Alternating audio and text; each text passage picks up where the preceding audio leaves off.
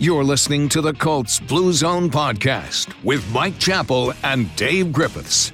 Inside the Fox 59 CBS 4 podcast studio, this is the Colts Blue Zone podcast with Mike Chappell. I'm Dave Griffiths. Joe Hopkins is on the board as well. And Mike, we can raise a banner in Lucas Oil Stadium because ESPN has declared the Colts winners of the 2019 NFL Draft. So cue the celebration, get your hand claps, pour the bubbly. It's over. Do you have a parade down Main Street, as Jim Irsay said, when you win the off-season Absolutely. Lombardi? Yes, everyone. You celebrate everything. What we should do is have it down like Main Street in Beech Grove. Yes. And we can sort of build up to Main Street in Indy. But I would rather it's, for the most part, what I saw, people were on board with the Colts draft. Some, obviously, more than others. And it's kind of crazy that Mel Kiper's got the Colts going to the Super Bowl after who the hell is Mel Kiper back in the day with Bill Tobin. But top to bottom, I mean, we'll go over it. Mm-hmm. You like the draft? Are there any Darius Leonards in there? We'll see. When you don't have a high pick, you're probably not going to get a Quentin Nelson. But top to bottom, they addressed a couple of areas that certainly need to be addressed. There's a lot of, like you said, they addressed things that they need to. They brought in depth where they needed it. Certain positions. We talked about the secondary so much leading into this draft. They absolutely brought some guys there. I think the one area they didn't really address too much was the interior defensive line that we thought they might address there. And in fact, they actually traded one of their interior defensive linemen away in Hassan Ridgeway to get back in the 7th round to select Javon Patterson. So that tells you, at least it tells me, that the Colts themselves are probably more happy with the interior defensive line than we were going into the draft. Well, number-wise, they're in pretty good shape as far as bodies. Right. And we say interior, and it's really hard to the one thing these guys have done is that they've gotten rid of the stereotypes of this guy is this position, this guy's that. They're sort of interchangeable, although Justin Houston's outside. But you've got Jabal Sherrod, you've got Kamoko Toure, you've got Marcus Hunt, you've got Tyquan Lewis, you've still got Grover Stewart. So you've got a lot of bodies. And Hassan Ridgeway, I think someone mentioned he played 62 snaps last year. So that, he didn't figure in their plans, and they got another 7th-round pick out of it. So at some point, there's only so much you can do. Whether they end up with 10 picks, it was kind of interesting though. All that Chris Ballard talks about, where a draft and a team starts: offensive line, defensive line. The only defensive lineman was Green. Was he a sixth-round pick? I think it was. Rounder, yes. And the 2 offensive linemen are 7th-round picks. So oh really? By the way. So I think they like the depth they have there, and they were just so much more concerned about attacking linebacker, where linebacker room wasn't very good. When he got here in 2017, the only 2 linebackers still on the roster are Anthony Walker and Jabal Sherrod, and Sherrod's gone to end. So they needed that in the secondary. We talked secondary. They needed help at both positions. Were you guys surprised at all? I know we'll get more detailed into the players a little later, but how hard they attacked linebacker, as we didn't really highlight that as a area that we thought they'd go after heavily pre-draft as much. That catch you off guard at all? I don't know about off guard. I thought that there was definitely room to grow in the linebacker position. You had Leonard and Walker as your 2 starters, and those are the guys that played almost all the time last year. I mean, Najee Good was a starter by default in the 4-3, but barely saw the field because they weren't in their base 4-3 all that much. It's more of a nickel defense that they were playing most of the time. So I didn't see it as an area of ultimate need, just because there weren't that many opportunities, it seemed to me, for playing time. Mike, I don't know if you disagree or agree, but I don't think it shocked me just because of the young nature of that group. But like I said, it's I don't know how many opportunities those guys are going to have. Yeah, and when we looked at the pressing needs, I would have had that down the list at 4 or 5. Receiver, which they addressed, pass rusher, which they really didn't. I mean, the pure pass rusher guy. Defensive line, which they did a little bit with Green, in the secondary. So I would have had linebacker down 4 or 5 on my list. But again, we'll see where this goes. But again, it just shows you that, and he even mentioned to us, he said how important that position is. And they're sort of using these guys as hybrids. Bonaju and Okereke, Yep. are strong side or middle guys with pass rush skills. So I want to see how these guys line up. EJ Speed is Darius Leonard. Yes. 2.0. We'll see if he's anywhere close to what Leonard was. But so again, they've sort of thrown out the stereotypes of what a Mike is, what a Sam is. It's like these guys are going to be moved around, but it just shows you that they had to address corner, and we're going to see if Rock Ya-Sin is a starting corner. I think he is soon. And Kahari Willis, they like this kid, and he's sort of going to push I wouldn't say Clayton Geathers to start, but with the injury issues, he's going to get a chance to play. So let's discuss it pick by pick then a little bit. We'll start at the top and then work our way down. But if we start at the top, it starts with the Colts not making a pick. It starts with them trading down out of the first round into the second round and also gaining a second-round pick next year. And, Mike, for this year, you just dropped 20 picks this year. So it's a long-term move, again, by Chris Ballard, which is maybe not exactly what some fans expected or had hoped for. They wanted that first-round pick. Montez Sweat was still available there, the defensive lineman out of Mississippi State. And then, in fact, the Redskins took him with that pick once they traded that pick. I can't sit here right now and make a determinative judgment one way or the other whether the Colts should pass on Montez Sweat or not. Here's what I know about him. He's a heck of a disruptive force. Here's what else I know about him. He has a medical issue. And the doctors that you have to examine him. And if your doctors do not give him a passing grade, then there's no way you can take him with that pick. Because you have said leading into this draft, if you miss with 26, that just sets you behind the 8 ball going forward. But again, if you trade out of 26, then you don't even have the pick there. So you gain one this year, you gain one next year in the second round. I can't say I'm thrilled if I'm a Colts fan to move back 20 spots this year, but at the same time, I guess you kind of have to compare what they have now with Ben Banogu, which is what that pick turned into, to whatever Montez Sweat does with the Washington Redskins. Well, if you're going to listen to your doctors, and if the doctors say we advise not to take the guy, you don't take him. Right. Or what do you listen to your doctors for? So, and what it told me is if who else was on the board? Wasn't Tillery on the board? Tillery was still on the board, yes. And Jonathan Abrams was still on the board. So and again, people will say, well, I can't believe you didn't do this, that, and the other. Well, their board didn't say that. And to me, it was obvious that when they got to 26, remember Ballard told us he had a cluster of 7 or 8 players. Well, it told me that those players were gone. Because we asked him when they went back and got Rock Ya-Sin that he implied that kid wasn't on their cluster. So you move back. If there's not value at 26, you move back. You just do. And you pick up another pick to go along with it. So, but like you mentioned, and it's so true, check back with us in 2 years and see if Montez Sweat's getting 12, 13 sacks a season. And if he is, you're going to say, I guess we were wrong. Yeah, and the other thing I heard about Sweat was Chris Mortensen reported, the kind of the character issues. He says you can't yell at this guy. You have to coach him a specific way, and that just doesn't sound like a Colts guy. He was kicked off the Michigan State team before landing with Mississippi State. So I think this was more of the Colts feeling this wasn't their kind of guy in the locker room or medicals or both. So the first pick the Colts wind up with is round 2, number 34 overall. The trade they made last year with the Jets to move back, which yielded them Quentin Nelson, which gave the Jets Sam Darnold, is cornerback Abdur Rahman, also known as Rock Ya-Sin, out of Temple. Just played 1 year with the Owls, played the previous years at Presbyterian College. Down level, Division II. Made first team all-conference with Temple in 2018 in his single year there.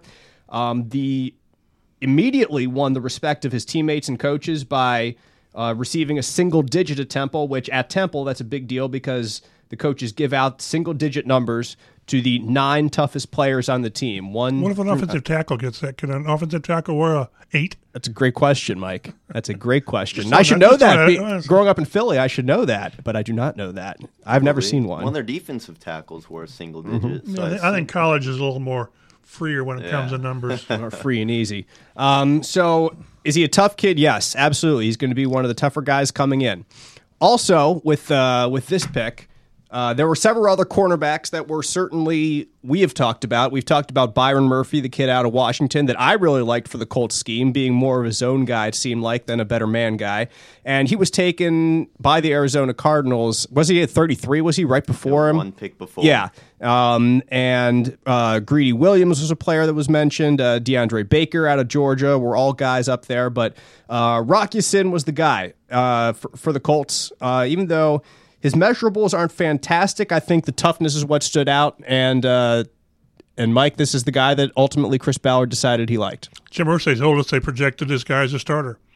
Now, how soon, we'll see, because you're joining a group with, Pierre Desir, Quincy Wilson, and Kenny Moore III, Mm-hmm. Nate Harrison, we'll see. And you're going to have to find a spot. Chris Milton, you signed to the offseason, being a great special teams guy, too. So, yeah. Just But this is a guy, I don't think he starts the season as a starter. But as often as they're in sub-package, I can see him playing a lot. And again, tough kid, a physical kid. And again, we can talk later about the character issue. I sometimes get tired of hearing horseshoe guys because you can overdo that. Totally. But still, this is a guy. Again, you go back and get a guy you think is going to be a starter, and you pick up another pick as well. So I think that was a good pick. Let me at least 2-time state wrestling champion. You could, if you're going to be a corner and use those skills, you need to play more press. One-on-one, man-to-man, you and me. I think nothing's going to prepare you better for press or corner than being a wrestling champion. And that's something that really the Colts didn't do quite as much, and I think they're going to do a little bit more is playing more man, because that's something that they talked about, that Chris Ballard talked about after making some of the picks this year. I forget which day he made this. He said this, but talking about just giving defensive coordinator Matt Eberflus more ability to play more man, because they played a lot more zone last year. They want to get into a little bit more man. So that at least gives you some idea why they might like Rock Ya-Sin over a guy that I liked, the Byron Murphy kid out of Washington, who I thought was a better zone corner, because I saw what they played last year, which was almost all zone. So you're getting a little bit more man, so you bring in Rock Ya-Sin, and as you mentioned, a wrestling state champion. That'll certainly help when he's playing at the line of scrimmage. So he's their guy at 34 overall. Certainly will grow into that role. In 2019, like you said, probably not a starter, at least right out of the bat, or right out of the gates. Looks like the Colts have their guys there right now. I think he could really push Quincy Wilson for I think the he could starting push, position. for sure. I think he might beat him out, and we've talked about on this podcast, in the past, Pierre Desir has not stayed healthy. So that is a wonderful insurance policy. If, best case scenario, Quincy Wilson takes another step forward, wins the job, and, Rock Ya-Sin can kind of be your third guy on the outside for you. Well, and one thing, from listening to Chris Ballard over the weekend, he really likes Quincy Wilson. He thinks his kid's come along. I think he thinks the light's gone on. And we'll see, because to this point we haven't seen start to finish that. But if this is a time where, it's sort of like with the Pacers and Miles Turner. He's such a young guy. Is this the year? Quincy Wilson came in, was he 20 when the Colts drafted him? So this was a young kid. They think they have a lot higher opinion of him right now than the media does, and we'll see if that bears out. If not, Rock will step up and really push him. Round 2 later, the Colts had the 46th overall pick. They traded down again to 49, 3 spots there, and got Ben Banogu. And they picked up a 5th-round pick in the process. I believe it was the 5th-round pick that they used on E.J. Speed later, so we'll talk about him in a bit. But anyway, round 2, 49th overall, taking Ben Banogu, edge rusher out of TCU, 6'3", 250 pounds. Big dude, athletic dude, reminded me a lot of Kemoko Turay, being a raw, athletic, talented guy. But one thing that seems that the Colts will use him differently, at least initially, than Turay. Turay, they were leaving on the edge as an edge rusher. Banogu, Mike, they're going to put him in the linebacker core and make him a strong side linebacker, it seems like, originally. Well, they mentioned Mike, which, again, with the way the Colts play it, whatever. He's a linebacker, yeah. Right. So a linebacker with pass rush skills. That's why I say how they're going to do. People need to realize that in the Colts 4-3, I think you're in base defense, I don't know, 30% of the time. Right. Maybe. So you're going to have, you're going to see different formations and different personnel groups. And Chris Ballard joked that maybe they'll just play linebackers. 11 stand-up linebackers, Right. So yeah. If you ever watch the way New England sometimes plays, and even Kansas City with, nobody's down. Everybody's up moving around. They just like what this kid brings. Another guy who transferred, Louisiana Monroe for 2 years, and then he goes to TCU. And Ballard mentioned, you get these little nuggets. He said he was talking, I think, to Gil Brandt. He's going into the Hall of Fame. Yeah, it was Gil Brandt, yes. Long time. Where he said he really likes players who transfer up. He said because they sort of have this chip on their shoulder. I know I can play. I'm going to prove I can play. And so with Banigou and with Rock Ya-Sin, that's what you've got. And then again, this guy's, his size is a little funky, 6'4", 249, going to play linebacker, and he's receptive. I think he's the one that told us, how do you see us playing? He said 4 core special teams. He and Okere both are going to be that. So they're just strengthening the roster top to bottom. The linebacker room is immeasurably better with these guys, with all 3 of these guys. And this guy, I just want to see how they use him. The Colts definitely win the all-name draft, by the way, Mike, before we go any further. You should have heard our Chris Hagan trying to pronounce some of these names, from Rock Ya-Sin to Ben Banigou to Bobby Okereke. It was quite entertaining. All I need to do is know how to spell them, yeah. which sometimes is difficult when your computer does autocorrect and it doesn't recognize Banigou. Autocorrect can be the best thing in the world and the worst thing in the world all at the same time. But yeah, I'm very eager to see what they do with Banigou and just how talented or how useful he can be in the NFL. And again, in defense, your goal is to disrupt the offense. Like, the offense goes in with a plan, you try to get them off of their plan, and that's when. What's your plan B? Yeah, get them to get off what they like to do. And if you have guys who are disruptive guys like Ben Banigou is, you put him at several different positions, and he can do that. So we'll see exactly where he lines up in Matt Eberflus's defense. I'm sure that they will find a role for him this year. And in save injury, as a second-round pick, he will certainly make the final 53-man roster.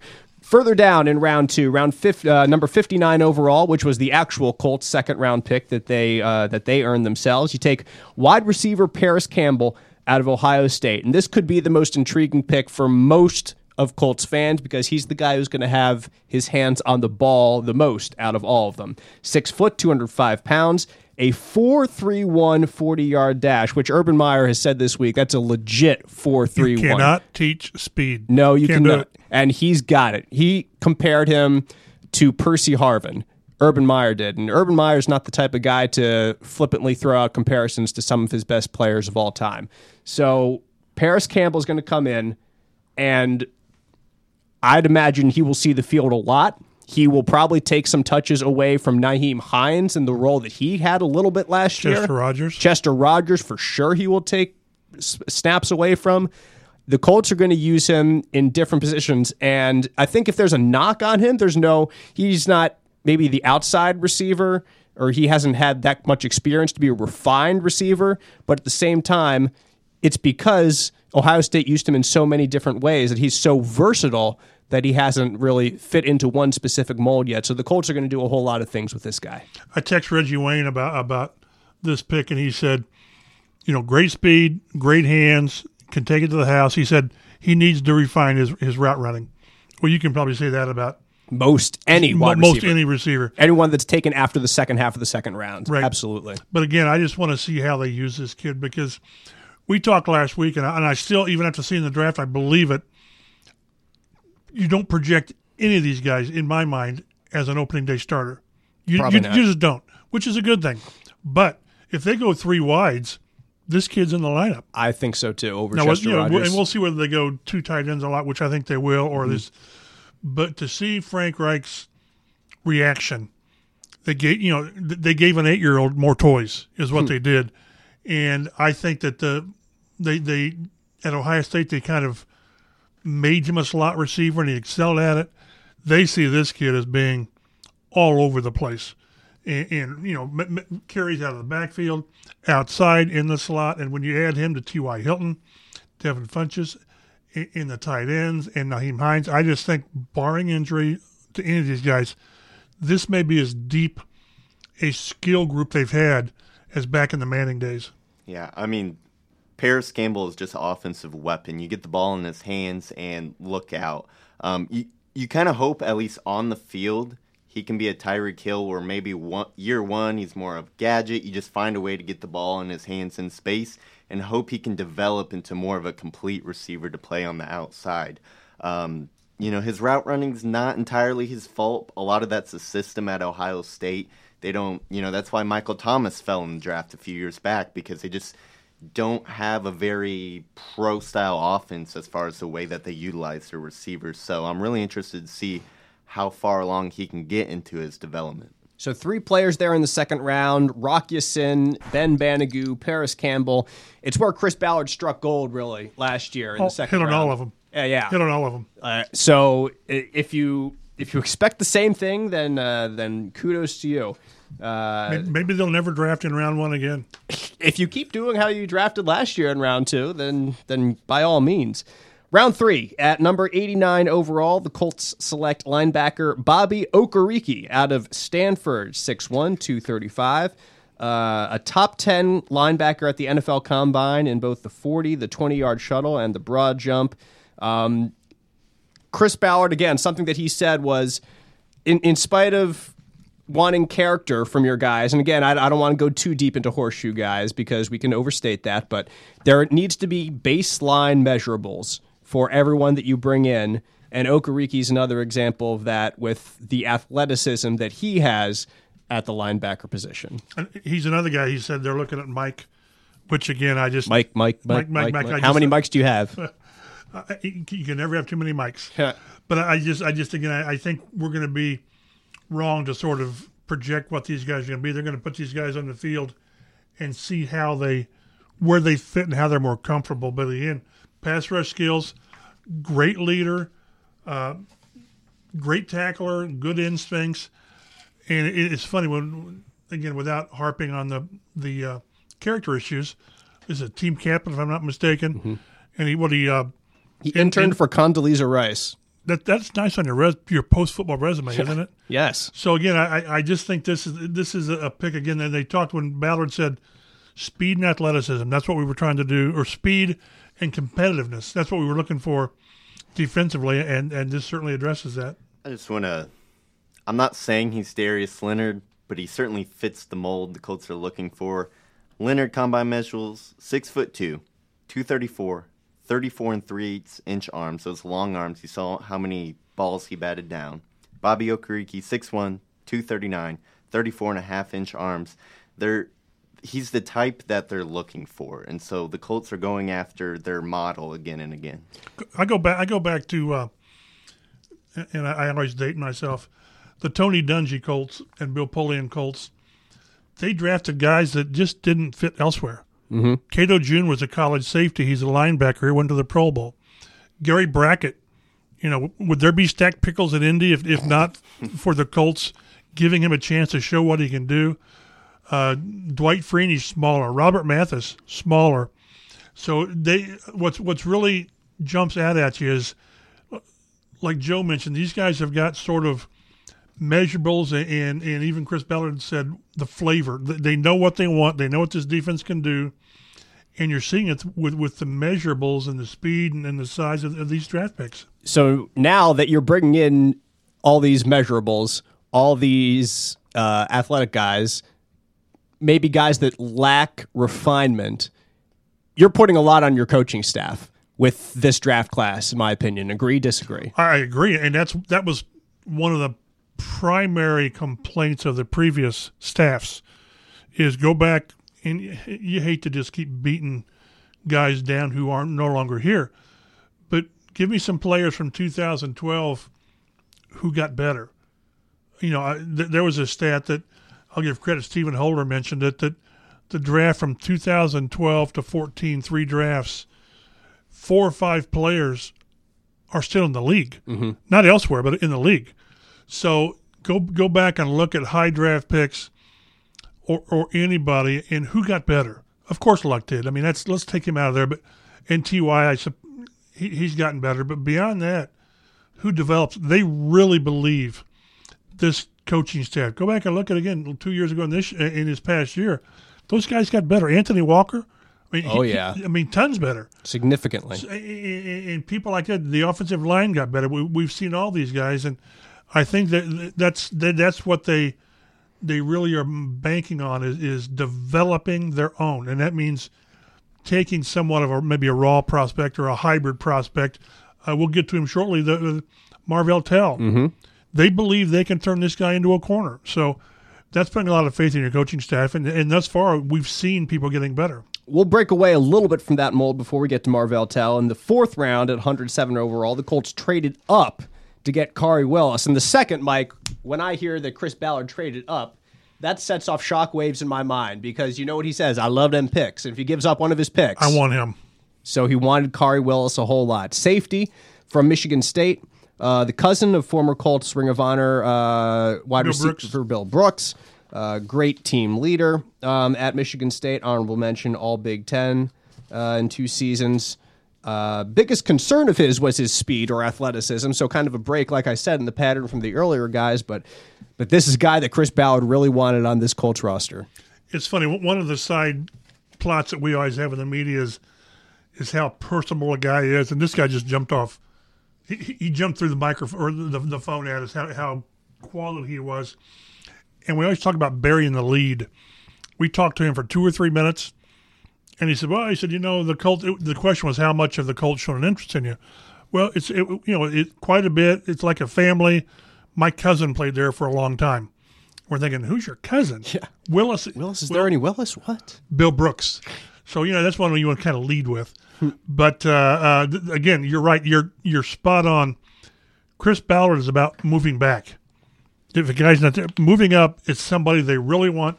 They were convinced that they couldn't wait on him. So when they move up, it does tell you how badly they covet a player. And that puts a little bit of an onus on him, I think, when you go into camp this year. A lot of eyes are going to be on him because they need to be because of what Chris Ballard did to get him, giving up a pick, giving up some capital to move up and get him.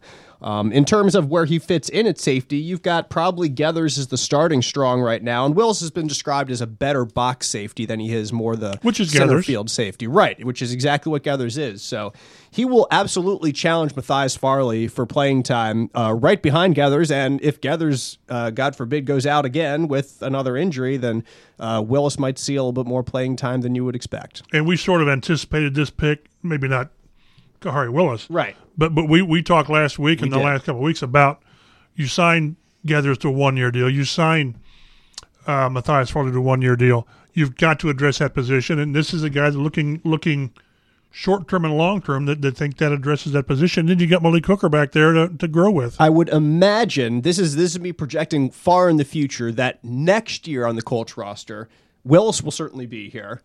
Either Geathers or Farley won't be. Because I think Willis will be the guy that you try to teach up and move up to that position. Unless Geathers really returns to where we all thought he could be prior to the injuries. That's me spitballing. No, yeah. but it makes perfect sense. And that's what, in the evolution of the roster, you always have to have that split view of now and future. Because if you don't, the future comes up and you're just threadbare to position. On to round 5, 144 overall, defensive back Marvell Tell out of USC. And I say defensive back, Mike, because you alluded to it earlier. He played safety at USC, but both he and Chris Ballard told us the Colts are going to try to make him a corner. And, well, good luck. That's going to be a tall task, I think. You're going to have to put a lot of work into this kid. But I think he told us he played corner a little bit in high school. Yeah. And then he moved to safety. He's 6'2" and 198 pounds with 33-inch arms. He's a big dude. You love a 6'2" corner. You'd love that. A guy who could reach his hand in and knock balls down. Fantastic.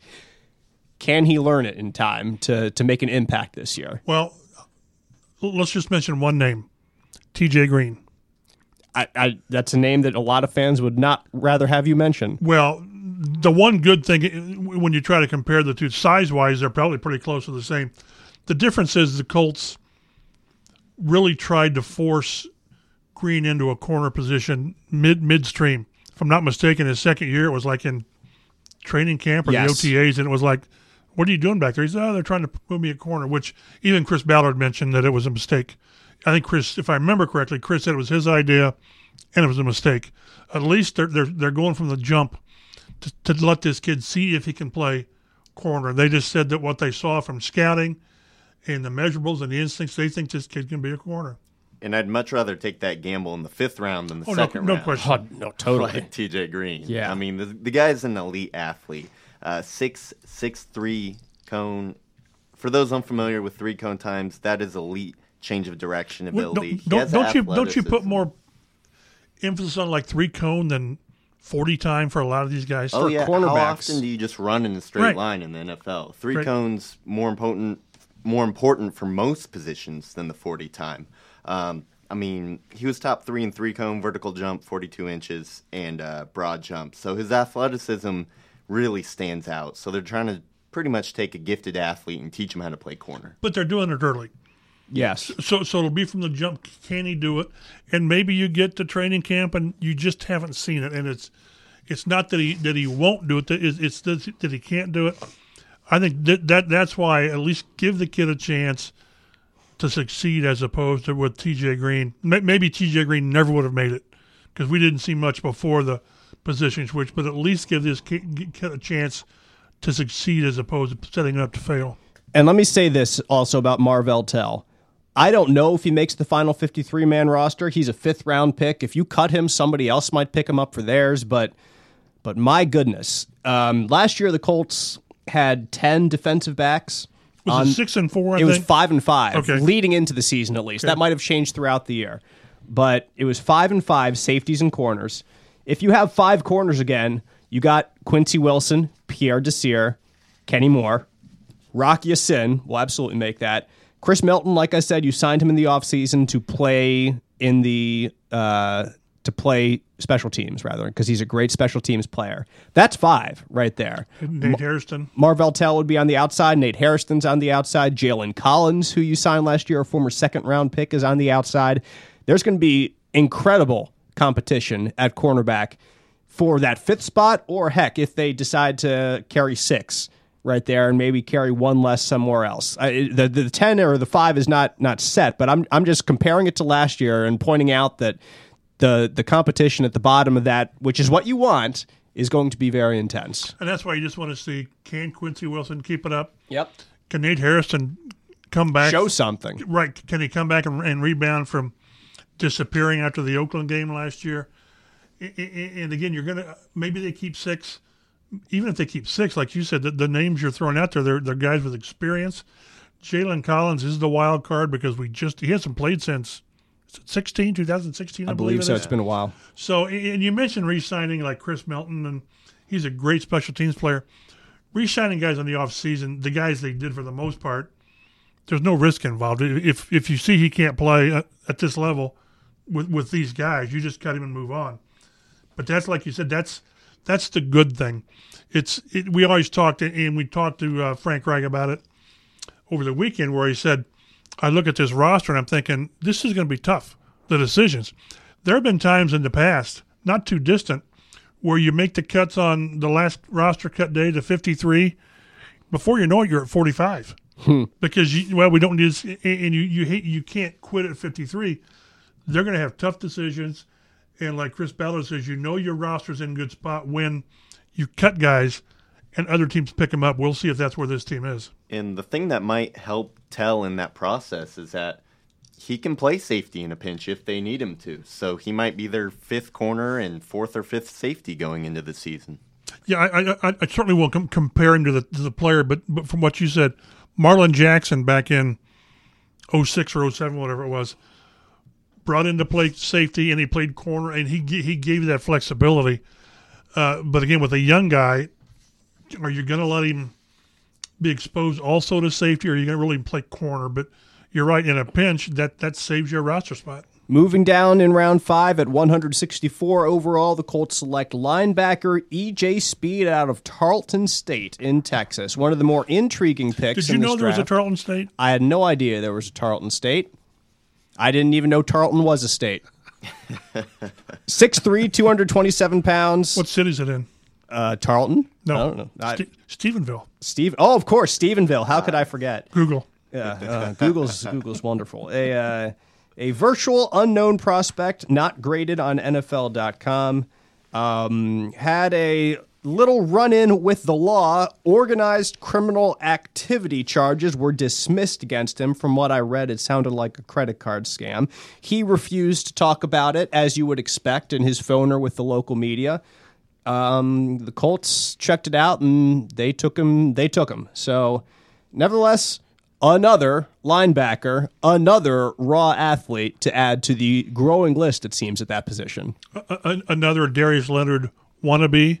They're going to put him at will and let him play and learn behind him. Was he 6'4", 230? An athlete, smaller college. He's, you could almost put Darius Leonard's name there for what he did. Although this is even quite a bit smaller or further back than South Carolina State. But this is a guy that again, he wasn't on their radar up until like 6 weeks before the draft.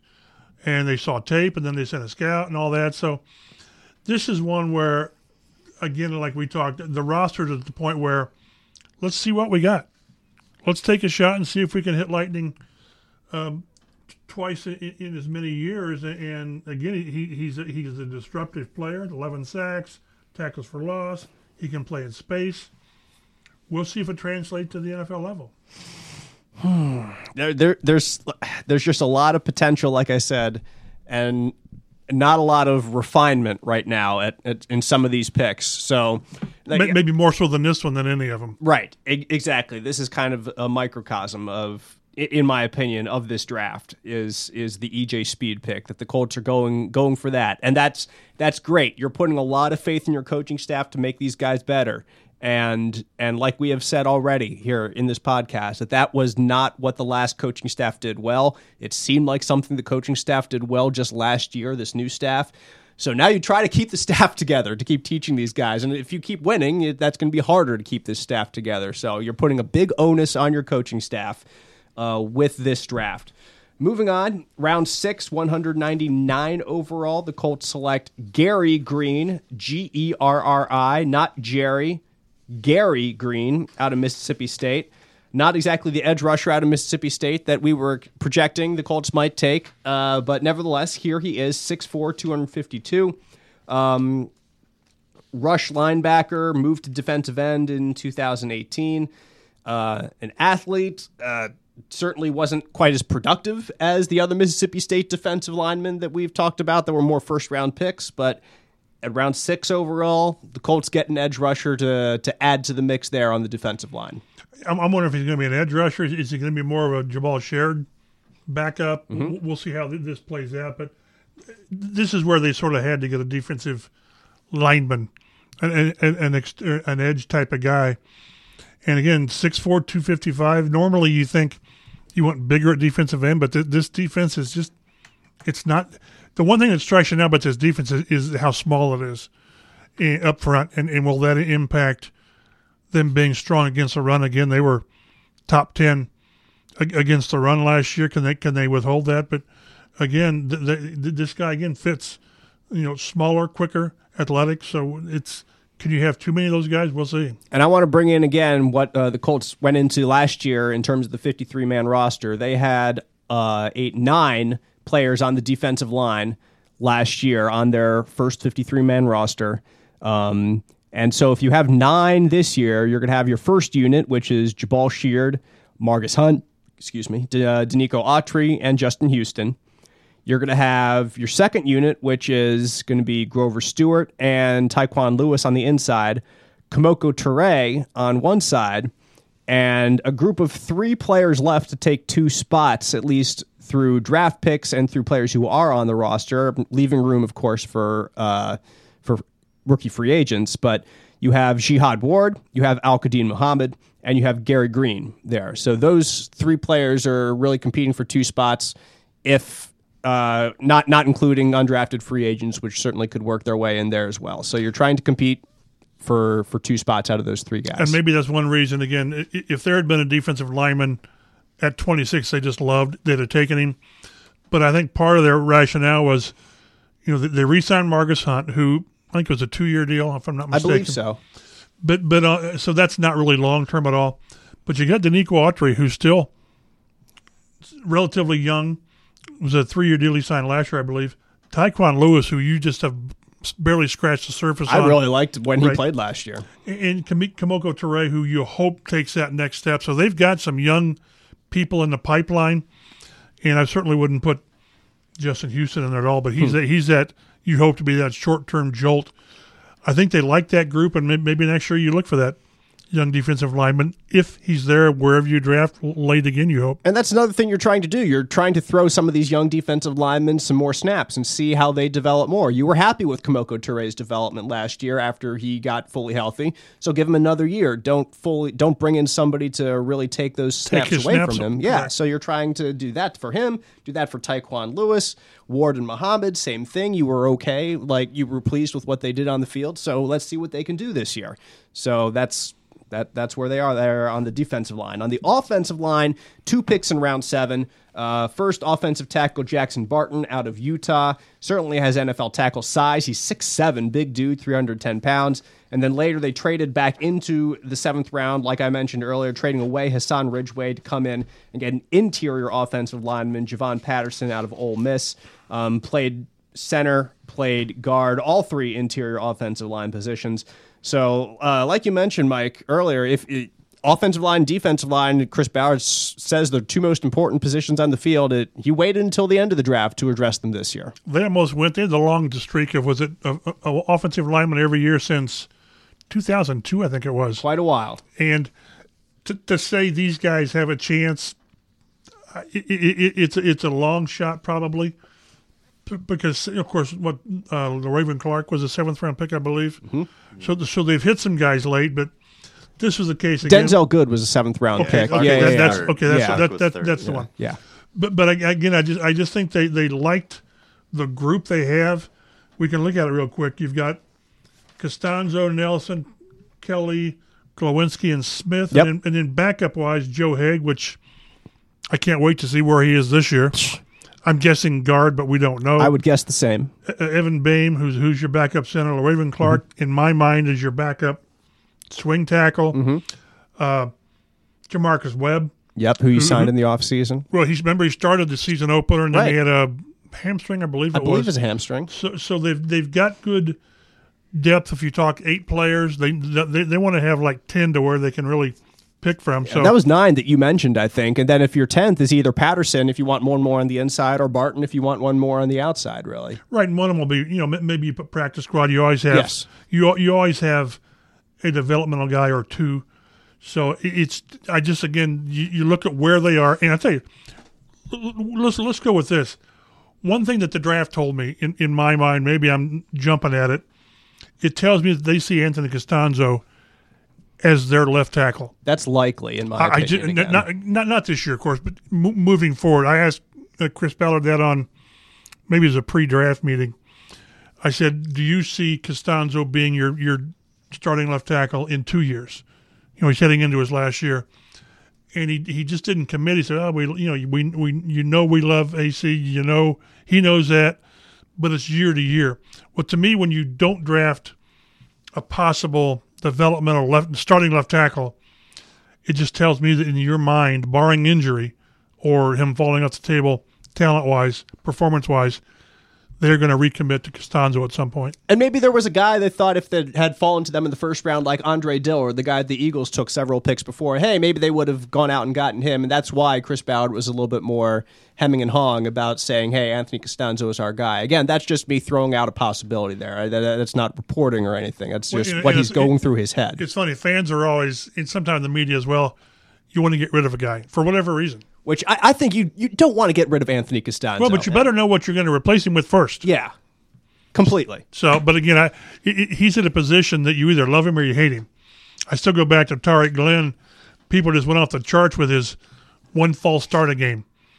But I'll take that every day when Peyton Manning never got hit from the backside. Mm-hmm. Tariq Glenn was as good a non-all-pro left tackle as you're going to get. Never got his due, and I'm thinking Costanzo's sort of. I don't put him in the category of Tariq Glenn, but he's close. And you've said again also that Bill Polian, was it Bill Polian who said that Tariq Glenn was just so fast that sometimes that was Howard Mudd. Yeah, Howard Mudd said that he said the officials didn't. They thought he was offside, but he was on snap. Well, I mean, think about it. What would you guys say Costanzo is? Top 15 left tackle in the league? Easily top 15. 10. I would say He's top 10. He's yeah. top 10. Yeah. How is it So that's the to top find third. another one of those guys? It's difficult to find one of those guys. Exactly. It's So- maybe not as difficult as to find a franchise quarterback, but it's difficult to find a top third offensive Whenever left people, tackle. When people say get rid of this guy, okay, fine, but replace him with who? Who's your plan B? And it's just there's three positions: quarterback, pass rush, left tackle. If you're set there, you're in great shape. If you're not, if any of those positions are deficient, it just creates problems. So we're done with the draft. That takes us to undrafted free agents. The Colts will certainly bring in about 11 undrafted free agents that they signed and plenty of tryout guys to fill out rookie minicamp. I'm only going to mention one of them here, and that's wide receiver Penny Hart, who the Colts actually hosted on a top 30 visit.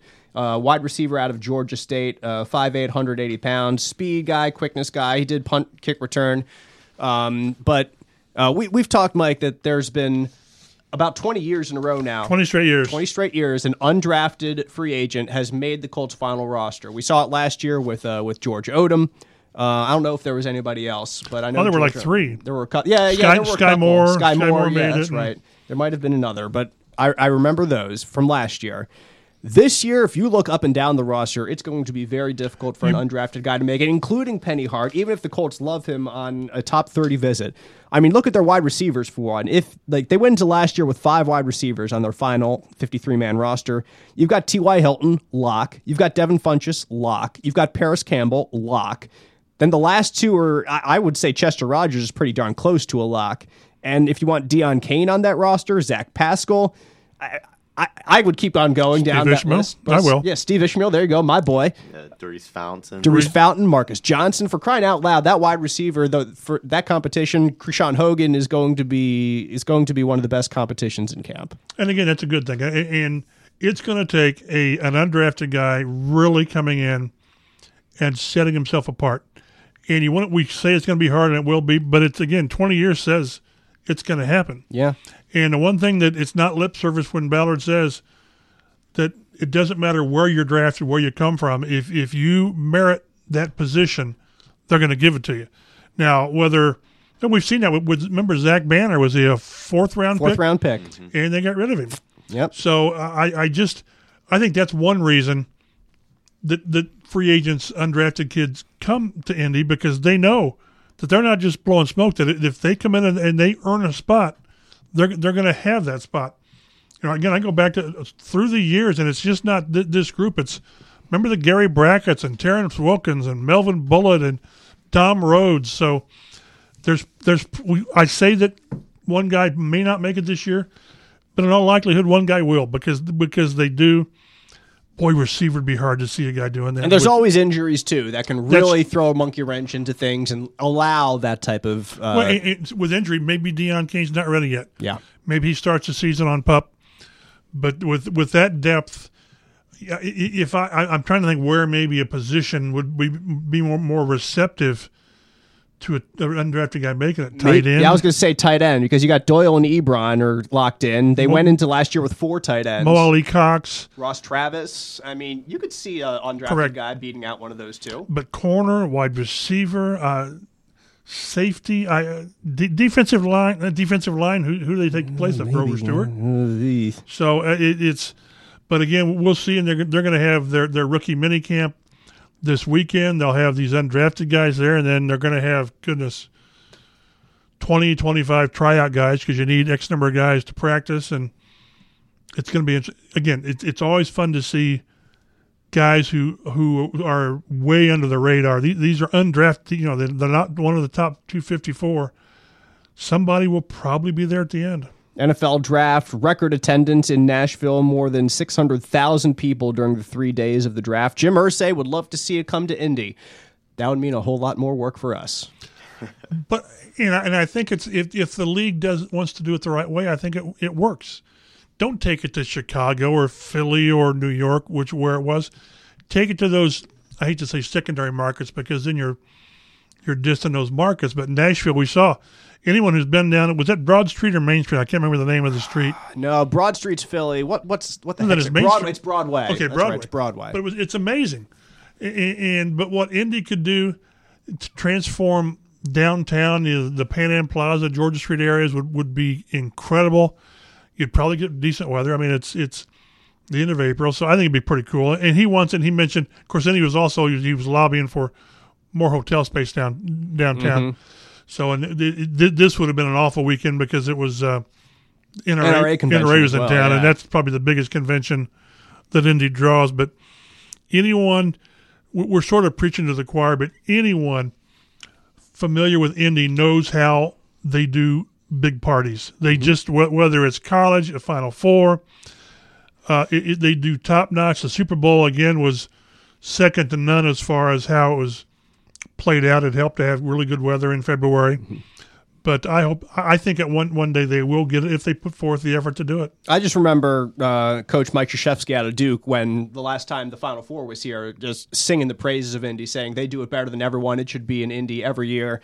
And part of that might have to do with Indiana basketball legacy, and part of it might also have to do with Coach K seems to win the national title every time it's here in Indy. So, but nevertheless, yeah, he would know better than anybody in terms of hosting a basketball tournament. And Indy does far beyond that as well for football events or what have you. So that's really about it for the draft right now. There is one more piece of news worth noting, and that is that the Colts have signed former Kansas City running back Spencer Ware. That was on Tuesday. 1 year, $1 million-ish deal worth up to $2 million in incentives. Depends on how much he plays, what he can do.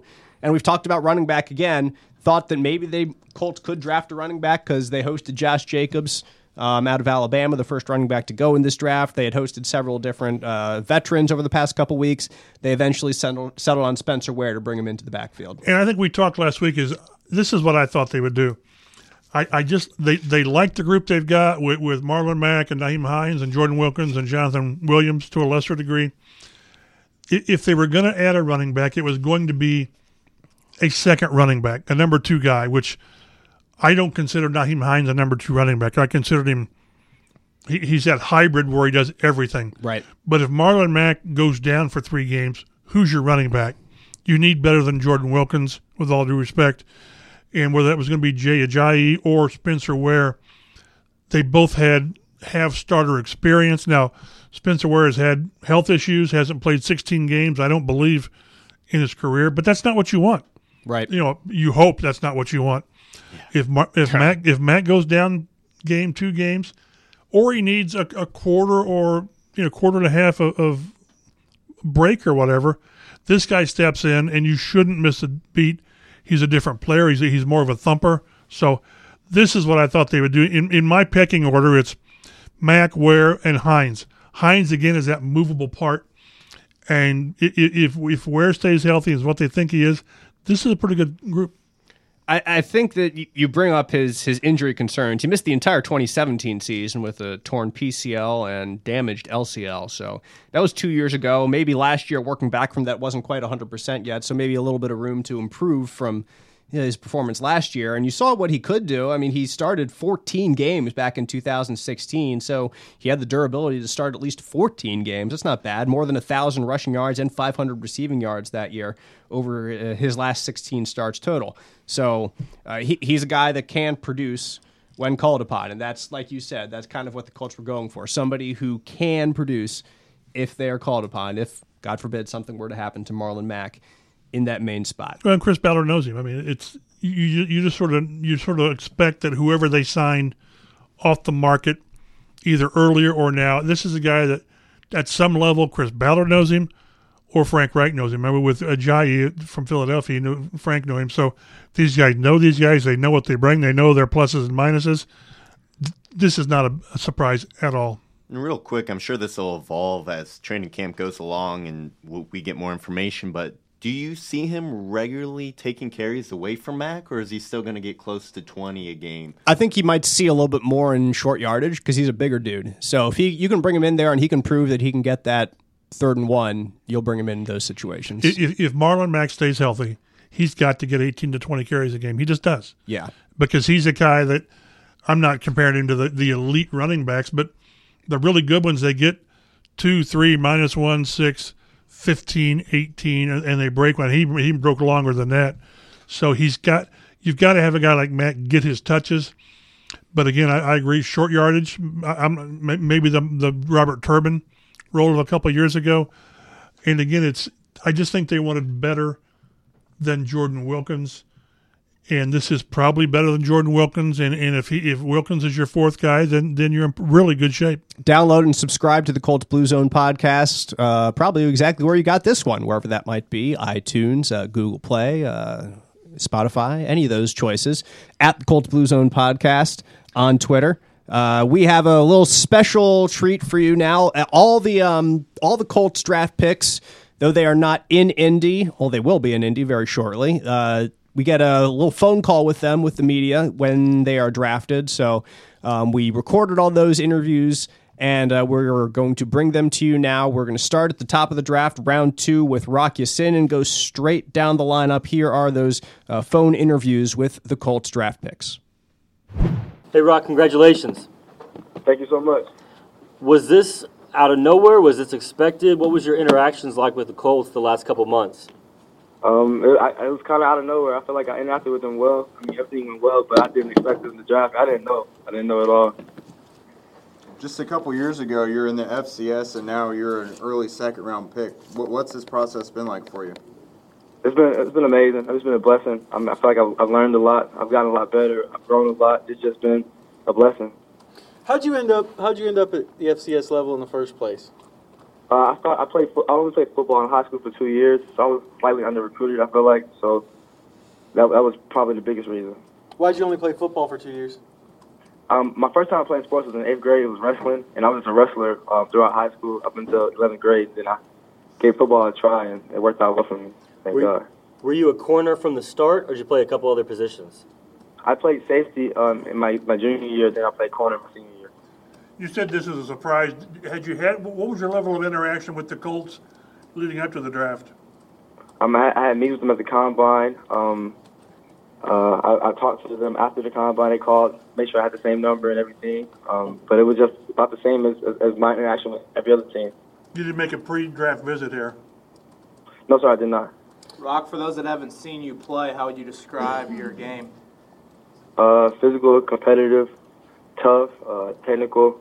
There's the guys who come out to compete and try to get the job done. Did you play mostly man or zone at Temple? We ran a man number 1 scheme, mostly man-to-man, number 1, and then a bit of zone.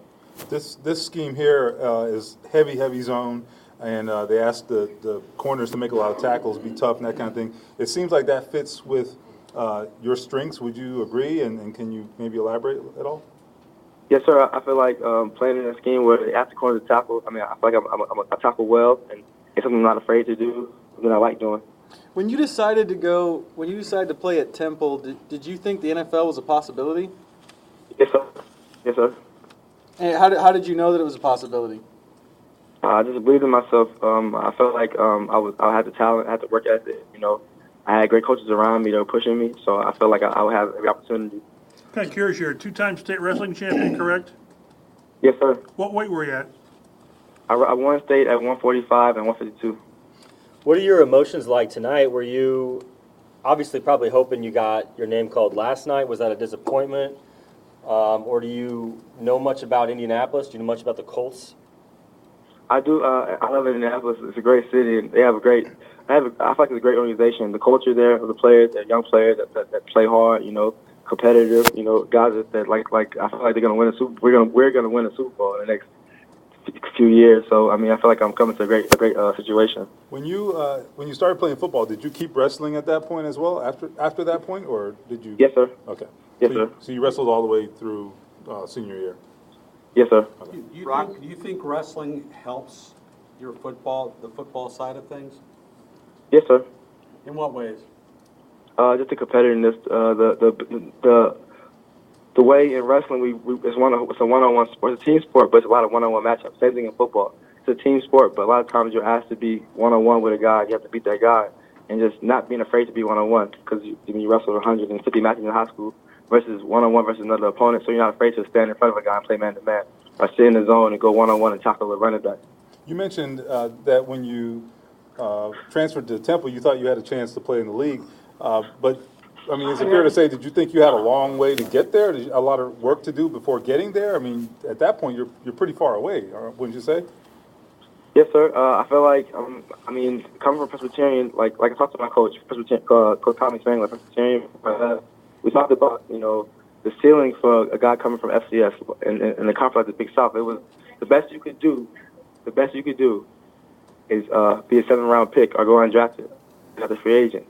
So, I knew it was going to be an uphill battle, but I felt like I was up to the challenge. Rock, why'd you pick Temple for a graduate transfer? My coach just picked up for me. That was. They had connections there. They told me I would have opportunity to come in and play and compete and come to a great culture. So I trusted my coach's opinion. Where are you at right now? Are you with family? Yes, sir. Where at? At my mom's house. Georgia? Yes, sir. Atlanta, Georgia. Yes, sir. That Buffalo game last year, you were making plays all over the field. How big of a part of your game is forcing takeaways? A great part of my game. I feel like I've been coached that the ball in the DB's hands is a great sight. So anytime you can get an interception or pick up a fumble and return it or turnovers, that's a great opportunity for the team. Rock, as a corner, are there any parts of your game that you developed via wrestling? I know that might sound like a weird question, like hand fighting or anything like that. Yes, sir. The hand fighting and then the tackling. I feel like a takedown is a tackle basically. Excellent. You guys good? Congrats, Rock. Thanks, Rock. Rocky. Thank Congrats. you. Sir, thank you so much. Yeah, we'll talk to you soon. Yes, sir, thank you. Okay. Hey, Ben, how you doing today? I'm good. How are you? Not bad. Great, actually. Congratulations. Yeah, I bet. Thank you. Thank you. So, what's the discussion been like so far? You did a lot of edge at TCU. What have the discussions been like as far as linebacker goes? Well, as far as linebacker goes, the coach has been like we had meetings and everything through the Senior Bowl process and the combine and pro day, and they've been talking about playing everywhere in the front seven, from linebacker to rushing and pass downs, and just trying to maximize my athleticism. Would you be playing? And Sorry. Yep. Would you be playing like a Sam, like a strong side linebacker? Yeah, they were saying playing right next to Leonard and doing a little bit of that, and then also getting around the edge and the pass rushing and doing the stuff that I've been doing and what I'm comfortable doing. But they also see that I can do a lot within the front seven. So they were saying that wherever they put me, they feel like I can excel at, and they were looking at me as a guy that's a jack of all trades that can do just about anything. So that's the kind of vibe I got from it. Next to Leonard, is that Mike they were mentioning? Mm-hmm. Okay. So this was not a huge stunner for you that the Colts gave you a call tonight? Well, I mean, I knew they were in conversation and everything, but to be drafted, in the second round at 49 to an organization like that, just getting the call, I was ecstatic. I was pumped. I was ready to go. I know that all the great stuff that happens in Indy. I was just so excited to be a part of it. So, but the call was awesome, and hearing my name called was awesome. But now it's starting to settle in, and I'm just excited about being a Colt. Ben, do you have much history at linebacker? Have you played there before? I played a little bit in high school, but most of my linebacker stuff that I could showcase NFL teams was at the Senior Bowl, and obviously the Colts liked what they saw, and they obviously knew I could pass rush, but just showing my versatility was something that I think really intrigued them, and I'm just happy that it was good enough for them to pull the trigger on me. So at TCU, were you mostly a 4-3 end? Yeah. So what did that involve at all ever doing any pass coverage, or is that something you might have to do here? Honestly, I like drawing stuff up on the board and kind of taking me through some like pass rush stuff and through some coverage stuff. They kind of touch on all things. So for me, I'm just ready to do just about anything. And with the coaching staff and with my football IQ, I feel like I can pick it up pretty fast and be effective. Did you expect a call in the second round, or was it? I mean, some of the mocks were all over the place as late as 4 or 5. What were your sort of anticipations like tonight? For me, I was just looking at the teams and what teams needed, and talking to the guys that are close to me and trusting their information. I saw that Indy traded back, and they had a couple picks within the second round, and with the conversation that I had with the staff, I was just I was hoping that I would get a call. Once I got the call, man, it was crazy. So for me, I guess I'm just I knew I was gonna get the call at some point. I didn't know what team. My hope was Indy because the conversations that we had, and it just so happened that they called, and I was just excited about it, man. I was just pumped. Ben, did you make a pre-draft visit here?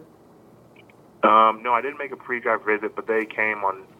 They came to TCU on numerous occasions, from meeting with me, and then at the pro day and before the pro day, and talked to them at the combine too. So I've been meeting with them and kind of conversating with them, and at the Senior Bowl too, I also met with them. So it's been some good conversation throughout. So it wasn't like one of those things where I was surprised, but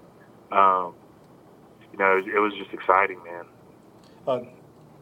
You've talked to the Colts enough that it seems like you might have got some sense of what their scheme emphasizes, and one of the things is obviously speed, athleticism. Was that one of the links that you saw? I mean, do you see yourself a fit in that regard? Is this a good spot for you?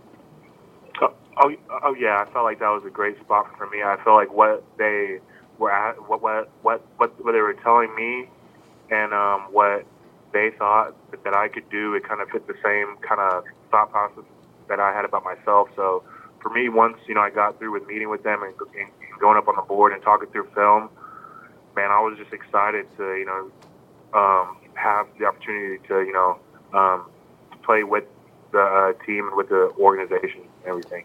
In a perfect world, where do you want to line up? Well, and you can't say wherever the coaches tell you. Yeah, I mean, honestly, wherever the coaches tell me, I have no choice. But So we can't say that. for me, I love to get after the passer. I love, getting sacks and setting the edge and rushing it. That's an awesome part of the game. That's what I've played. But doing some of the linebacker stuff at the Senior Bowl really opened my eyes to all the neat ways that you can kind of create plays and turnovers for your team. And I'm just really excited to, show them what I can do within the front seven. And I'm confident in myself, and I'm just glad that they're confident in me to give me the opportunity to go out and showcase that. So you've talked about exciting 3 or 4 times. Playing alongside, or in a defense that's growing and playing alongside Darius Leonard, that's pretty exciting as well.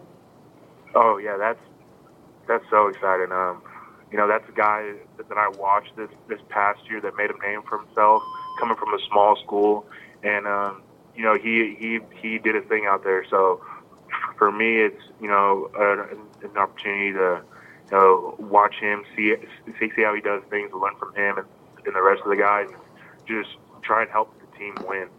Were the other teams that you were talking to, were those conversations primarily also about linebacker, or were some of them about playing? It was more like 3 or 4 defensive end rushing, and linebacker too. Was a good mix. Okay. So from your talks with the Colts, Ben, you expect probably the first crack to be at linebacker here in Indy? Well, honestly, I'm not really quite sure. That's up for them to pick, and where they see me fitting best is where I'll be. I wouldn't be surprised if they had me down rushing and being a defensive end, and then also doing a little bit of coverage as well. Congrats, right. Ben. Thank you for your time. Thank you. Thank you so much. Congratulations, Paris. Thank you. Appreciate it. Yeah. Is Terry jealous of you yet? Say that again? Is Terry jealous of you yet? I can't hear you. Is Terry McLaurin jealous of you yet? I haven't even talked to him yet.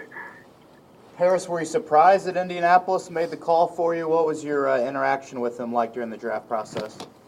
I honestly was not surprised. I was talking to them. I had, meetings with them at the combine, talked to them, throughout the rest of the process, and just going back and forth with my agent. I was kind of hearing that, it would be the coach that would pull the trigger, so I wasn't really surprised.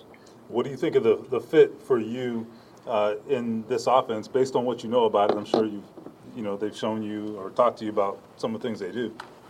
Mm-hmm. Oh, I see a wonderful fit. Just being able to, just come in and impact this offense. I think immediately, with a guy like Andrew Luck, who toss the ball all around the field, he's one of the greats in the NFL. I think, it couldn't be a more perfect fit.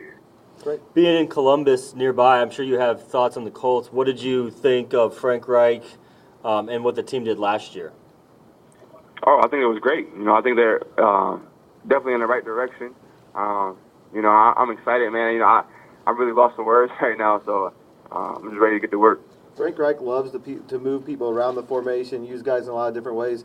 Is that something you're kind of used to from Ohio State?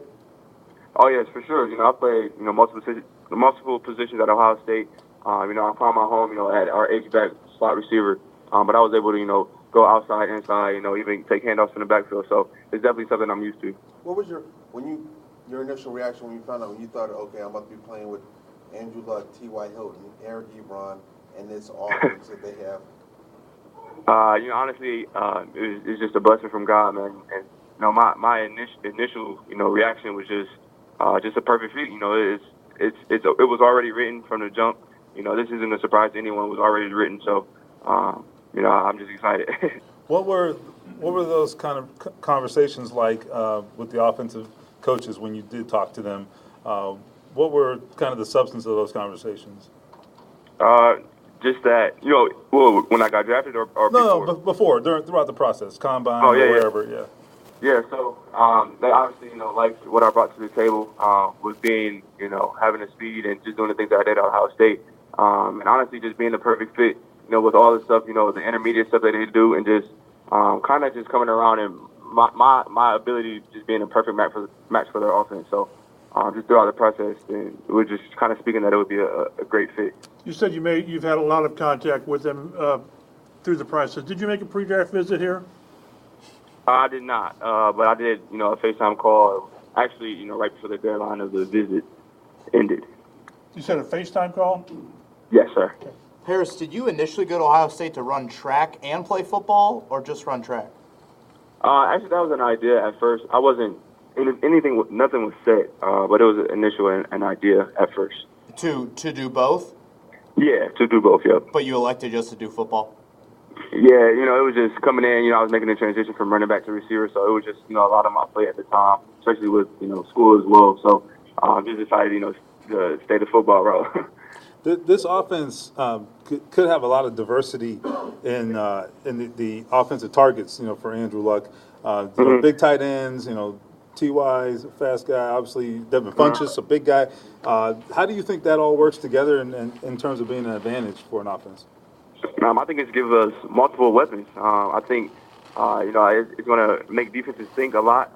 They're going to have to prepare in the right way when they face us just because, we have so many weapons. So I think it's going to be definitely to our advantage, just having so many different types of options for us. And I think, in the end, it's going to make us better. Where are you watching the draft?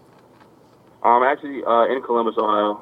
I've got it written the Airbnb out, so, all my family can come hang out. We saw Malik Hooker gave you a shout-out on Twitter. Do you already have a relationship with guys like him and Tyquan Lewis in this locker room? Oh, yeah. So me and Malik, we're in the same class, coming into college. And then Tyquan was already there. He was a year ahead of me. But I really have a really great relationship with those guys. And it just makes me, that much more comfortable going to Indianapolis, having those guys there for me. You've had a pretty good few months at Lucas Oil Stadium here recently, haven't you? Oh, yeah, for sure. We like to call that our second home coming from Old State. That's true. Okay. All right. Thanks, Harris. Congrats. All right, thank you, guys. Hey, Bobby, you're coming to a team with a pretty loaded linebacker group. Have they told you at all what they expect your role to be? Yeah, obviously come in as a guy who can play on all four special teams, and then just be a fast, athletic guy that can compete for playing time and just fit wherever I'm needed. Linebacker-wise, have they told you more Mike, Sam, or Will? I think more Mike. What was it like interning for Condoleezza Rice? That was amazing. Just get to go in her office, see the work that she does every day, and then see all the important people that send her emails or that she's got correspondence meeting with. I worked on a KPMG project that she worked. Bobby? Still there, Bobby? Must have been state secret. He wasn't supposed to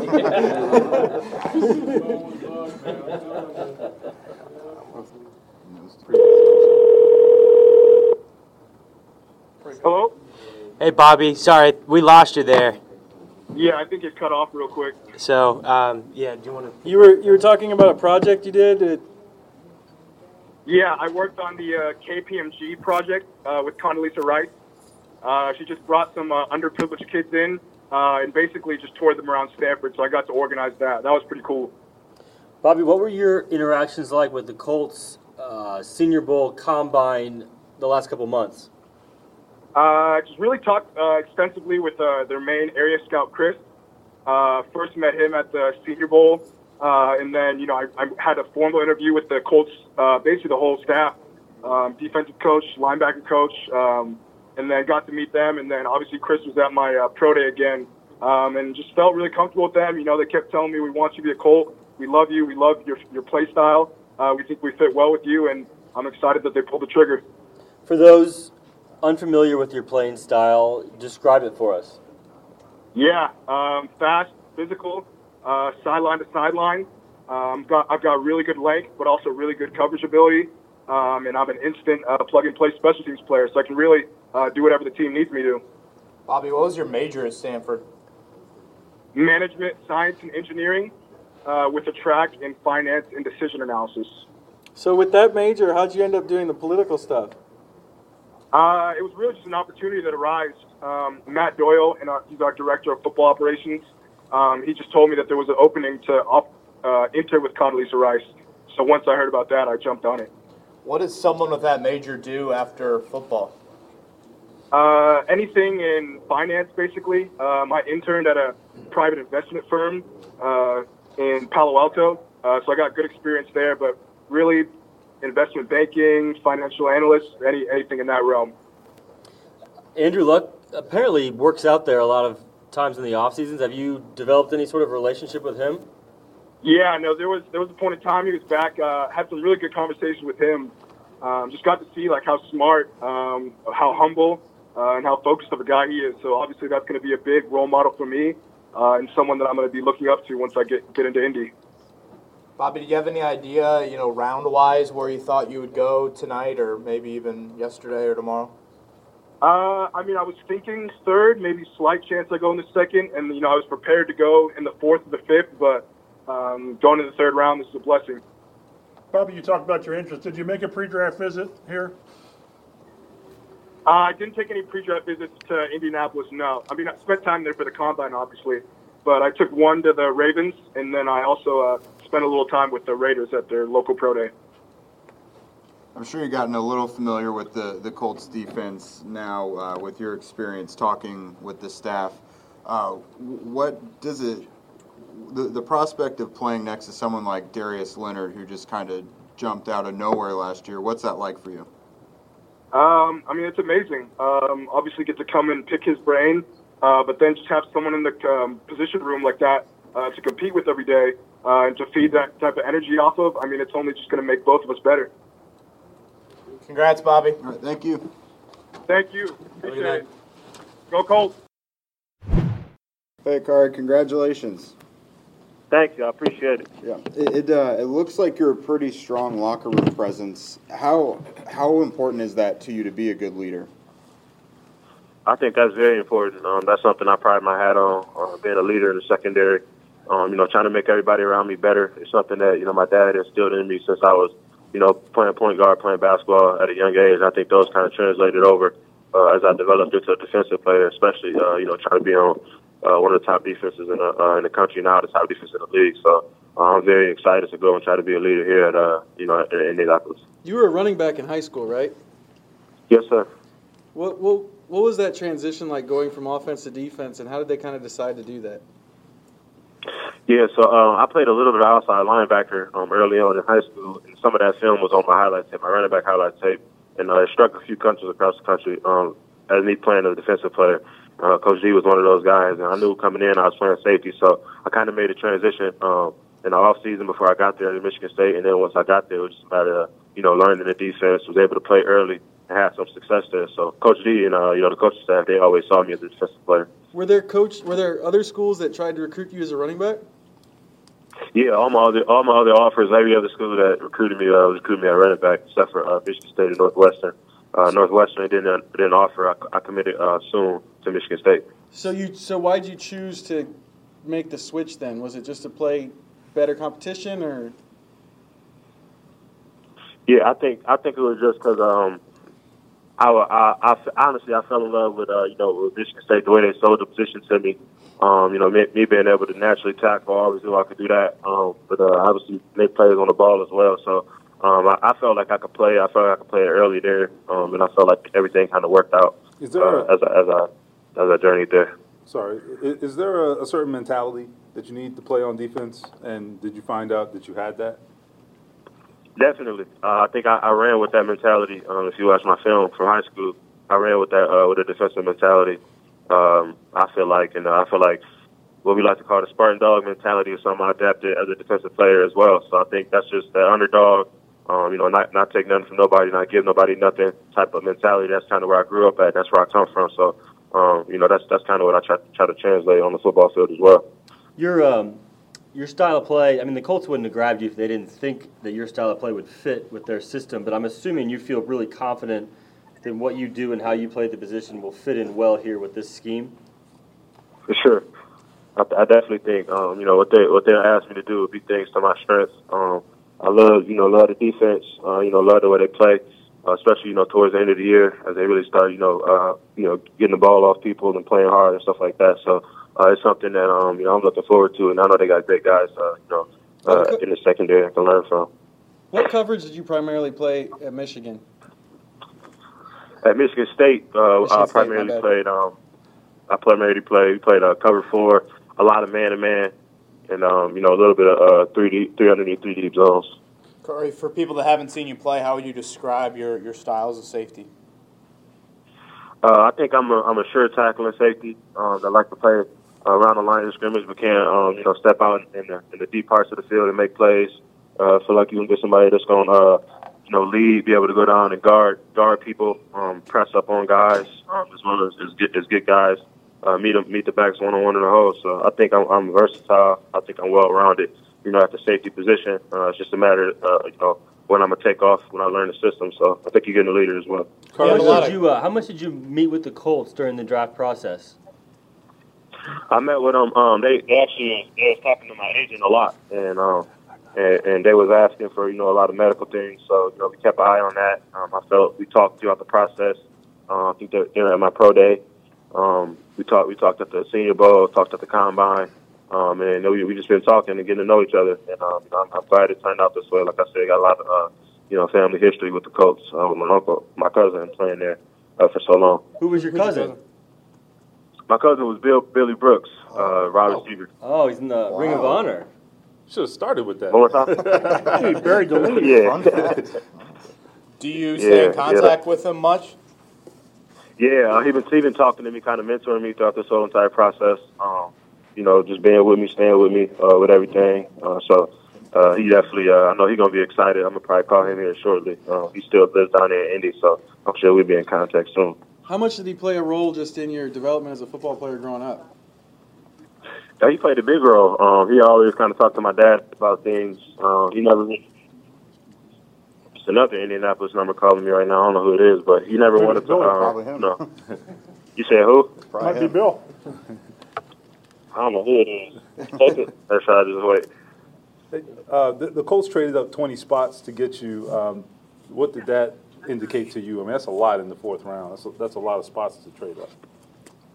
Yeah, I indicated that they wanted me, and they wanted me early, and they didn't want to take the chance and not get me. So I definitely showed on their part that they have interest, to trade up 20 spots to get me. So I think that's a tremendous blessing to just speak to how they think of me. I think we think the same about each other, so I think it's going to be a great career, a great relationship.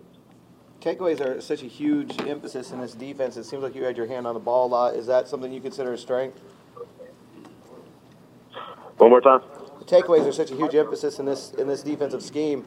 It seemed like you had your hand on the ball a lot. Is that something you consider a strength? Yeah, definitely. Definitely making plays on the ball when it's thrown my way, or going to make a play when needed to be. So I think in the big moments, that's when those plays happen. Third, fourth down, fourth quarter, stuff like that. So I think that's definitely one of my strengths. I'm sure you're aware the Colts already have a few pretty good safeties, but they like to get a few of them out there, especially in like dime packages. How do you feel that fits you, and do you kind of see that as an even bigger opportunity to get on the field early? Yeah, I think it fits me. It suits me well. Just based on what they like to do. I know they like that. Based on what they like to do, playing in them dime packages and stuff like that, I think that'll help me because at Michigan State I played, nickel. I played in the box. I blitzed a lot off the edge, off the middle, and did a lot of things like that. So I think they saw that as well, saw my versatility, and probably could play me at one of those three spots. All right, thank you. Thanks, Kari. Hey, Marvell, congrats. Thank you. Yep. So at USC, you were just safety, but you're listed at cornerback here. Do you have that anywhere in your background, or is that going to be something new for you? Oh no, I played corner in high school. Worked on my coverage skills a little bit as a safety in college. So it's not anything foreign to me at all. Did you get that talk from a lot of teams asking you to make the switch to corner in the NFL? Yes, because I'm lean safety, so a lot of guys were wondering if I could play corner, especially with that new wave of longer corners in the league. So I definitely got that a lot. And what did the Colts? How much did the Colts talk about that with you? Possibly quite a bit. Yeah, they were one of the main ones talking about it. You have a lot of contact with the Colts throughout the process? I did. I honestly had a pretty good feeling about the Colts throughout this process. So they kept in contact with me the most out of any other team. You worked out for them, correct? What was that? You worked out for the Colts, right? And a couple other teams? Yes, I worked out with 3 other teams besides the Colts. Did they tell you where they see you playing? The other teams? No, the Colts. What did they say they envision you doing when you get to town? Oh yeah. Probably as a corner safety, knowing both. At USC, how much did you line up at corner, or were you mainly just kind of a deep safety there? No, I was mainly a deep safety. My junior year, I rolled down a lot more. Didn't play much corner in college. You tested kind of off the charts at the Combine. Do you have any other sports in your background, or has it always just been football?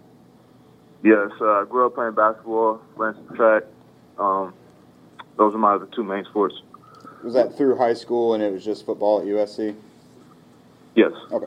Which position do you like better, corner or safety?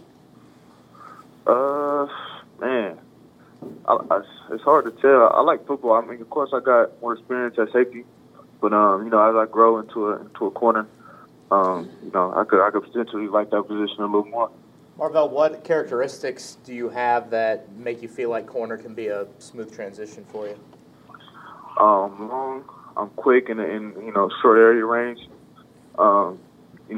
Long arms, keep my hands on guys. Pretty good eyes. And I'm intelligent, so I can break down a receiver or break down an offense and anticipate things.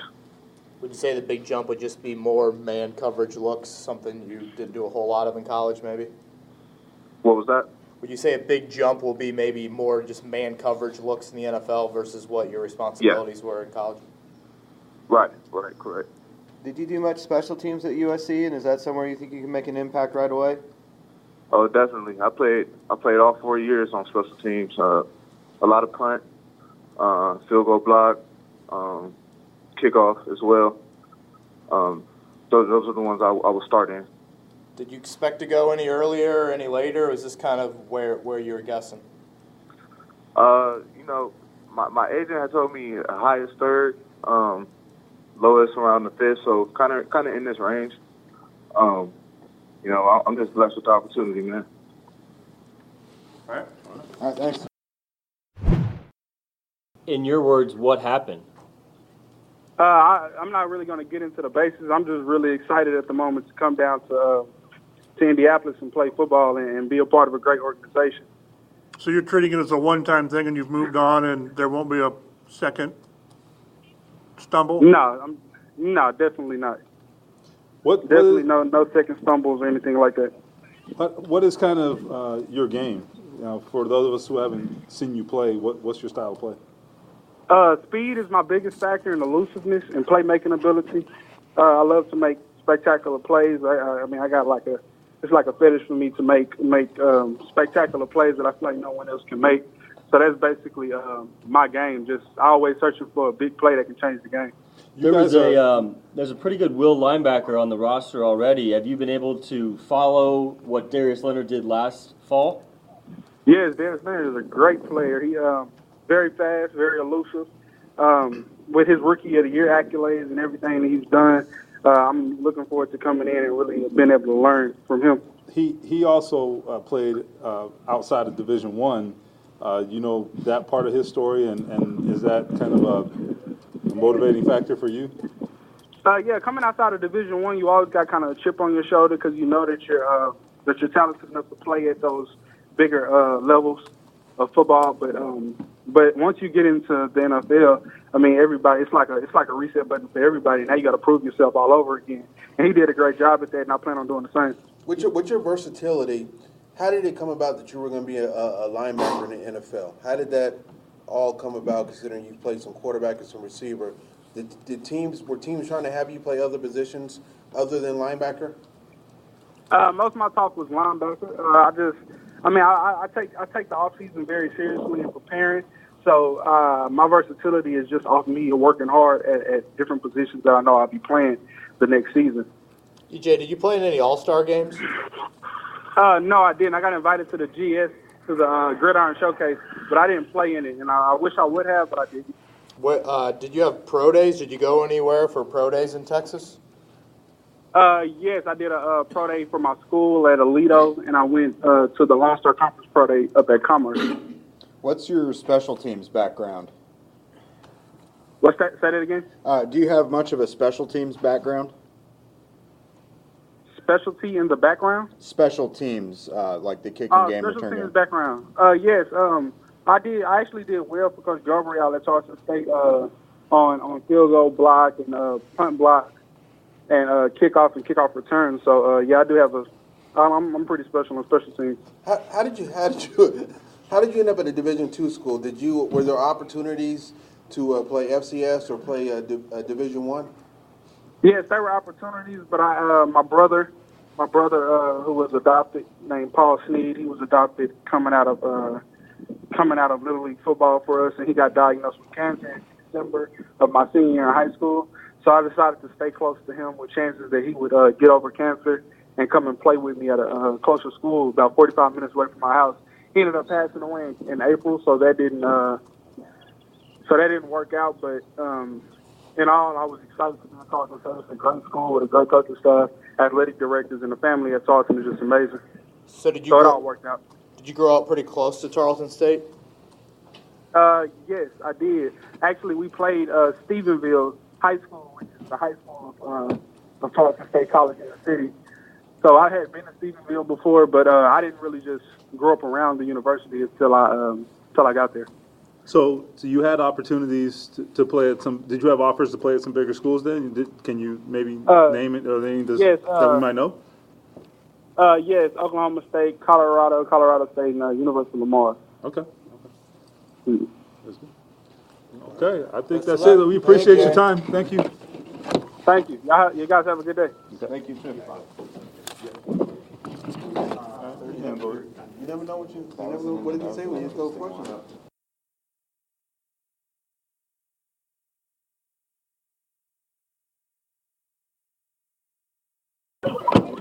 Yeah.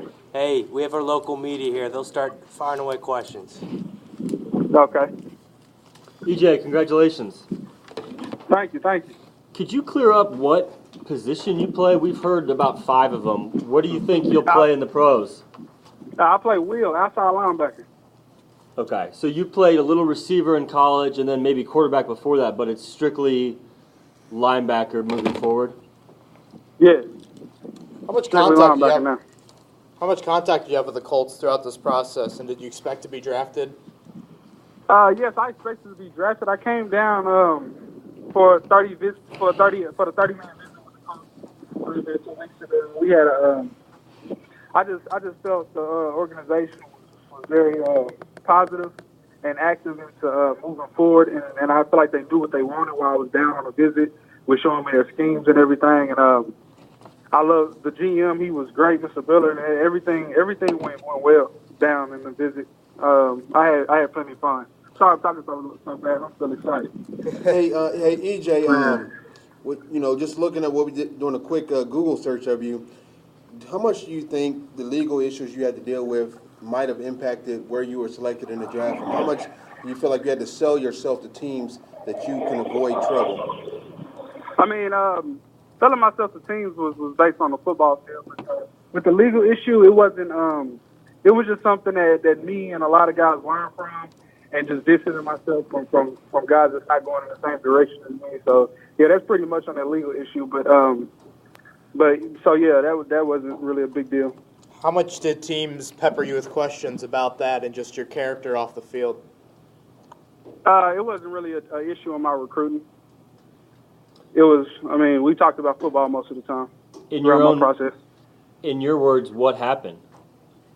I'm not really going to get into the basics. I'm just really excited at the moment to come down to Indianapolis and play football and be a part of a great organization. So you're treating it as a one-time thing, and you've moved on, and there won't be a second stumble? No, definitely not. Definitely no second stumbles or anything like that. What is kind of your game? For those of us who haven't seen you play, what's your style of play? Speed is my biggest factor, and elusiveness and playmaking ability. I love to make spectacular plays. I mean, I got it's like a fetish for me to make spectacular plays that I feel like no one else can make. So that's basically my game. I always searching for a big play that can change the game. There's a pretty good will linebacker on the roster already. Have you been able to follow what Darius Leonard did last fall? Yes, Darius Leonard is a great player. He very fast, very elusive. With his Rookie of the Year accolades and everything that he's done, I'm looking forward to coming in and really being able to learn from him. He also played outside of Division I. You know that part of his story, and is that kind of a motivating factor for you? Yeah, coming outside of Division I, you always got kind of a chip on your shoulder because you know that you're talented enough to play at those bigger levels of football. But once you get into the NFL, I mean, everybody, it's like a reset button for everybody. Now you got to prove yourself all over again. And he did a great job at that, and I plan on doing the same. With your versatility, how did it come about that you were going to be a linebacker in the NFL? How did that all come about, considering you played some quarterback and some receiver? Were teams trying to have you play other positions other than linebacker? Most of my talk was linebacker. I take the off season very seriously in preparing. So my versatility is just off me working hard at different positions that I know I'll be playing the next season. EJ, did you play in any All-Star games? No, I didn't. I got invited to the the Gridiron Showcase, but I didn't play in it, and I wish I would have, but I didn't. What, did you have pro days? Did you go anywhere for pro days in Texas? Yes, I did a pro day for my school at Aledo, and I went to the Lone Star Conference pro day up at Commerce. What's your special teams background? What's that? Say that again? Do you have much of a special teams background? Specialty in the background? Special teams, like the kicking game return. Special teams background. Yes, I did. I actually did well for Coach Gilbert out at Charleston State on field goal block and punt block and kickoff and kickoff return. So yeah, I do have I'm pretty special on special teams. How did you end up at a Division II school? Were there opportunities to play FCS or play Division I? Yes, there were opportunities, but my brother who was adopted, named Paul Sneed, he was adopted coming out of Little League football for us, and he got diagnosed with cancer in December of my senior year in high school. So I decided to stay close to him with chances that he would get over cancer and come and play with me at a closer school about 45 minutes away from my house. He ended up passing away in April, so that didn't work out. But in all, I was excited to be at Tarleton State. It's a great school with a great coaching staff, athletic directors, and the family at Tarleton is just amazing. So it all worked out. Did you grow up pretty close to Tarleton State? Yes, I did. Actually, we played Stephenville High School, which is the high school of Tarleton State College in the city. So I had been to Stephenville before, but I didn't really just grow up around the university until I got there. So you had opportunities to play at some. Did you have offers to play at some bigger schools? Then can you maybe name it or any yes, that we might know? Yes, Oklahoma State, Colorado State, and University of Lamar. Okay. Okay, I think that's it. We appreciate your time. Thank you. Thank you. You guys have a good day. Hey, Gary, congrats on the pick. Thank you. So obviously people know a great deal about Montez Sweat and Jeffrey Simmons, but what sets you apart and makes you a special player in your own right? You can repeat it. I had trouble hearing.